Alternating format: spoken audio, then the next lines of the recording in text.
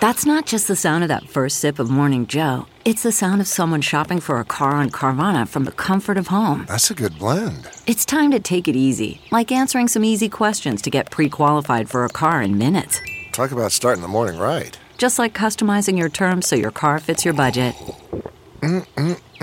Visit Carvana.com or download the app to experience car shopping the way it should be. Convenient, comfortable. Ah.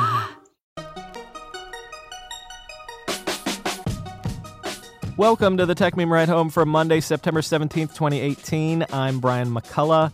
Today, another billionaire bails out a major media brand. Social network Path is no more. Amazon employees are allegedly taking bribes. Linus Torvalds apologizes for being a jerk. And Steve Jobs had some pretty weird notions about what actually constitutes pizza. Here's what you missed today in the world of tech.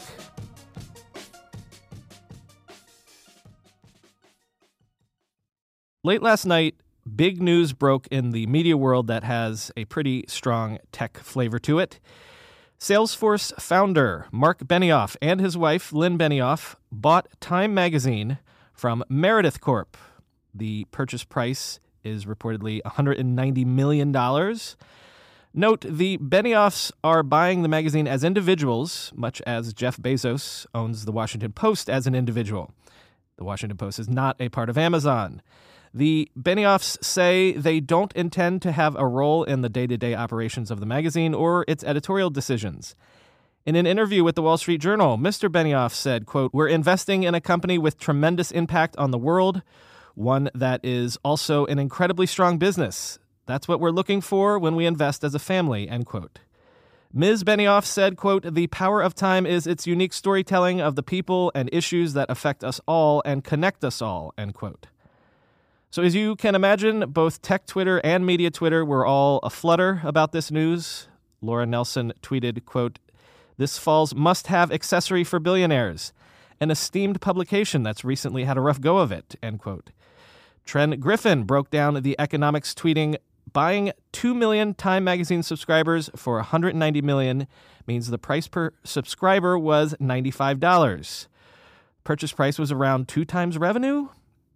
Time, once proudly hauled in $100 million a year in profits, was said to be marginally profitable at best these days.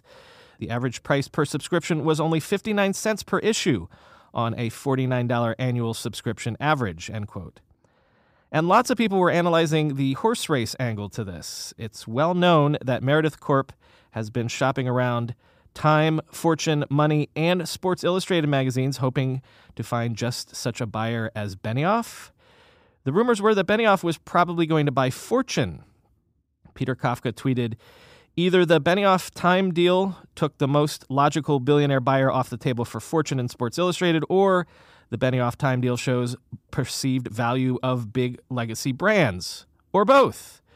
Both Sports Illustrated and Fortune Money got lots of tire kickers. Lots of people are interested in well-known brands.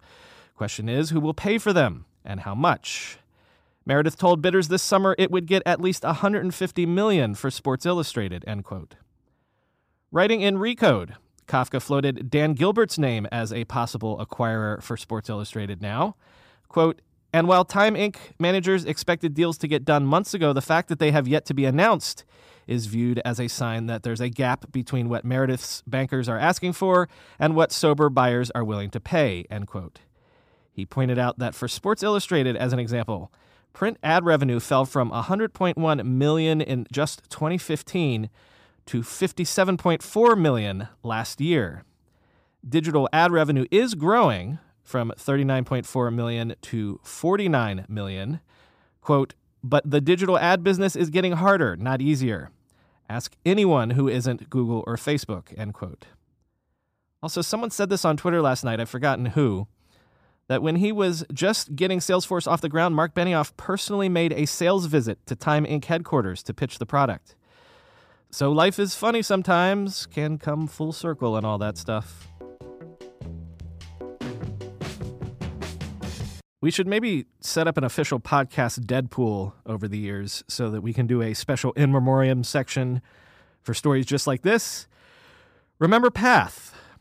Didn't know they were still around? Well, Path is only going to be around for about one more month because they're shutting down October 18. I'll let John Russell at TechCrunch eulogize. Quote, Path was founded by former Facebook product manager Dave Morin and ex-Napster duo Dustin Meyroux and Sean Fanning. The company burst onto the scene in 2010 with a mobile social networking app that was visually pleasing and, importantly, limited to just 50 friends per user. That positioned it as a more private alternative to Facebook with some additional design bells and whistles, although the friend restriction was later lifted and then removed altogether. At its peak, the service had around 15 million users, and it was once raising money at a valuation of $500 million. Indeed, Google tried to buy it for $100 million when it was just months old. All in all, the startup raised $55 million from investors that included top Silicon Valley names like Index, Kleiner Perkins, and Redpoint, end quote. Back in 2015, Path was actually purchased by Korea's Kakao, which is a huge messaging company in that country, if you weren't familiar. And Kakao only purchased Path because, for some reason, Path was hugely popular in Indonesia. Isn't it funny how that happens with social networks? They become popular in weird places, even if they don't take off everywhere else. Does anyone know if Okrut was still popular in Brazil when they shut that down? Anyway, pour one out for Path, everybody. As BuzzFeed's Ben Smith called it, the sweet alternative social network that was too good to live. At the time that I am recording this, it hasn't popped up on my phone yet, but then I have it on airplane mode right now, and my head is in a box, so I'm sure when I get out of here and turn airplane mode off, maybe it'll be there. But by the time you're listening to this, you should be able to download iOS 12 for iPhone and iPad.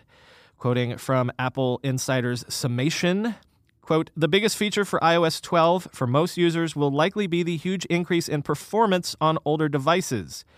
We tested this ourselves on a variety of devices and saw a substantial increase in speed in many aspects, but not all, and not on all devices. Other huge features include the focus on digital health and a new set of tools cumulatively known as screen time, end quote. But wait, there's more. Even the regular old apps like stocks, weather, news, and voice memos are getting an improvement with iOS 12. And there's a new stock app called Measure, which uses ARKit to measure things IRL. The App Store is getting a small facelift. There's new wallpaper. You can now set up 2 different faces to work with Face ID, so you can now share a device. There will be new information on battery usage. Grouped notifications are coming. You can now silence notifications from appearing on the lock screen after bedtime. CarPlay now supports other navigation apps like Waze and Google Maps. New accents are coming to Siri. All sorts of new Animojis and Memojis. Group FaceTime is here. You can now search for music using actual song lyrics. Gestures are coming to the iPad, and I could go on and on. Apple Insider has a list of 150 new features in iOS 12. There's a link in the show notes if you feel like diving that deep.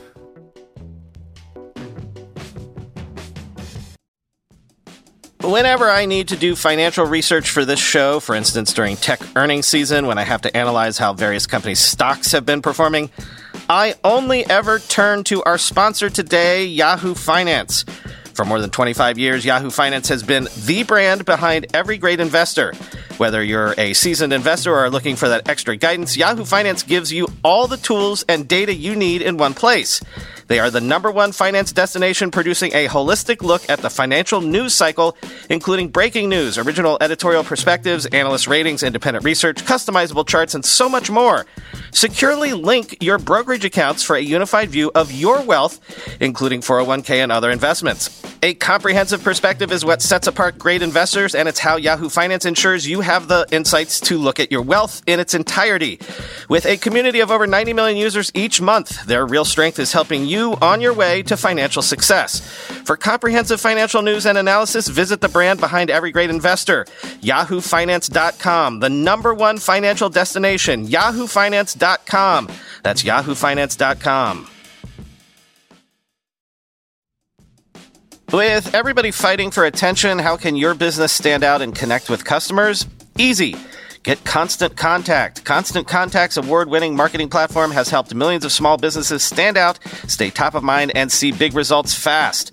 Constant Contact makes it easy to promote your business with powerful tools like email and SMS marketing, social media posting, and even events management. With Constant Contact, you'll reach new audiences, grow your customer list, and communicate more effectively to sell more, raise more, and fast-track growth. Don't know much about marketing? No sweat. Constant Contact's writing assistance tools and automation features help you say the right thing at the right time, every time. Plus, you can send with confidence knowing your emails are actually reaching your customers thanks to Constant Contact's best-in-class 97% deliverability rate. I use this, and you should too. Tackle any challenge with Constant Contact's expert live customer support. Plus, everything's backed by their 30-day money-back guarantee, so get going and start growing your business today with a free trial at ConstantContact.com. Just go to ConstantContact.com right now. Constant Contact, helping the small stand tall. ConstantContact.com. Couple of Amazon stories. First, the company has announced that it is investigating claims that some employees in China and the U.S. have been accepting bribes from outside parties in exchange for internal data and confidential info on Amazon merchants. What have we been saying about Amazon sitting on the motherlode of consumer spending and purchasing data and how valuable that could be? Well, here you go. We can actually put a dollar figure on it. Quote, employees of Amazon, primarily with the aid of intermediaries, are offering internal data and other confidential information that can give an edge to independent merchants selling their products on the site, according to sellers who have been offered and purchased the data, as well as brokers who provide it and people familiar with internal investigations. The practice, which does violate company policy, is particularly pronounced in China, according to some of these people, because the number of sellers there is skyrocketing. As well, Amazon employees in China have relatively small salaries, which might embolden them to take risks, end quote. Apparently, just $80 could get you internal sales metrics and reviewers' email addresses, as well as the ability to delete negative reviews and even restore banned accounts. Amazon said in a statement, quote, we hold our employees to a high ethical standard, and anyone in violation of our code faces discipline, including termination and potential legal and criminal penalties, end quote. And this, Amazon has added a new section to its website called Amazon Storefronts, a retail hub designed to be a place for small and medium-sized businesses to hawk their wares. It was launched today with more than 1 million products and around 20,000 companies. There will also be curated collections and promotion for specifically chosen companies, including even Amazon-produced and paid-for commercials that will soon be running. The Verge's Chaim Gartenbeg snarked, some of the smaller companies that will receive high-profile attention from Amazon are sure to be glad for the extra PR and the dedicated section.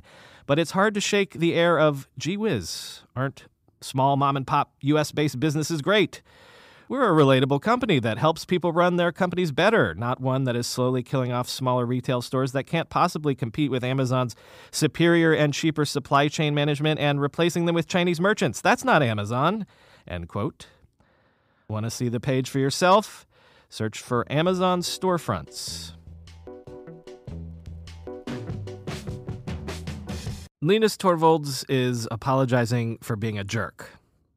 Seriously, that's the whole story, but it's still an interesting one. For years, the Linux creator has been famous, or I guess infamous, for his expletive-filled rants and outbursts directed at fellow Linux contributors on the Linux kernel mailing list. In the past, he's actually said that being nice is merely an American ideology. But it seems that he's had a change of heart.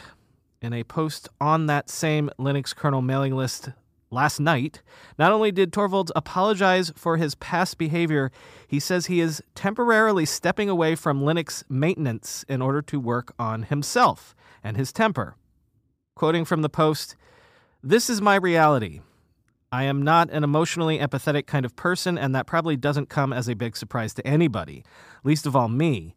The fact that I then misread people and don't realize for years how badly I've judged a situation and contributed to an unprofessional environment is not good. This week, people in our community confronted me about my lifetime of not understanding emotions.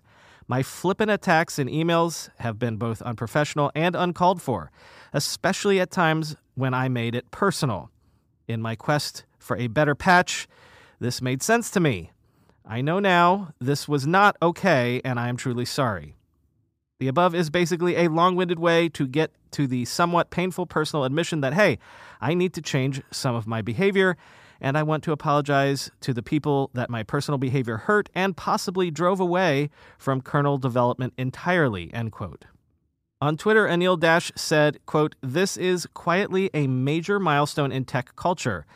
Linus Torvalds, the leader behind Linux, Git, and so much of open source culture reflects on how he's been hostile to community members. I hope he follows through. That would be his biggest commit ever. It's slow and it's painful, but the developer culture that shapes tech culture really is evolving." Finally today, I could have saved this one for the Friday long reads, but, why do that? In Wired, the great Stephen Levy has a long oral history up of Apple's campus and headquarters, Infinite Loop. He's got contributions from basically everyone from Eddie Q to Tony Fadell to John Scully. Nothing particularly newsmaking in the piece, just some fantastic stories and historical color. For example, let me pick these two nuggets. The first is from Mike Slade, who has actually been on the Internet History Podcast twice with great stories like this one. Quote, "One day in Steve's office, we were talking about some gadget. It was like in 98 or early 99, and he just went and bought it on Amazon. He was in awe about how cool it was to buy things with one click. So he called up Amazon and said, 'Hey, this is Steve Jobs,' and licensed that one-click patent for $1 million, end quote. And this one is from Eddie Q. Quote, "My first memory of sitting in a meeting in Infinite Loop 1 was with Steve. It was just the two of us up on the fourth floor in the boardroom. We started at 10. I was working on the online store, and we were trying to come up with all the things associated with it. By 1, he says, 'Hey, are you hungry? Because I am.' 6 pizzas came in. I'm like, okay, they must have not known which kind we wanted, so they provided a bunch. I took the first one, and it was pizza dough with tomato sauce and onions. No cheese or anything else. The next one, same thing. So I'm like, all right, now I get it. The first 3 are his. I opened the fourth one, same thing. 6 pizzas, all dough and tomatoes and onions. That's how I discovered that his idea of pizza and my idea of pizza were definitely something different," end quote.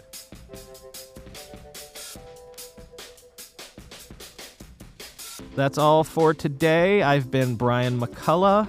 Speaking of my other podcast, the Internet History Podcast, check out this week's episode. An episode devoted to the history and behind-the-scenes stories about a forgotten Silicon Valley giant, Silicon Graphics. Check it out, the Internet History Podcast, available wherever fine pods are cast. Talk to you tomorrow.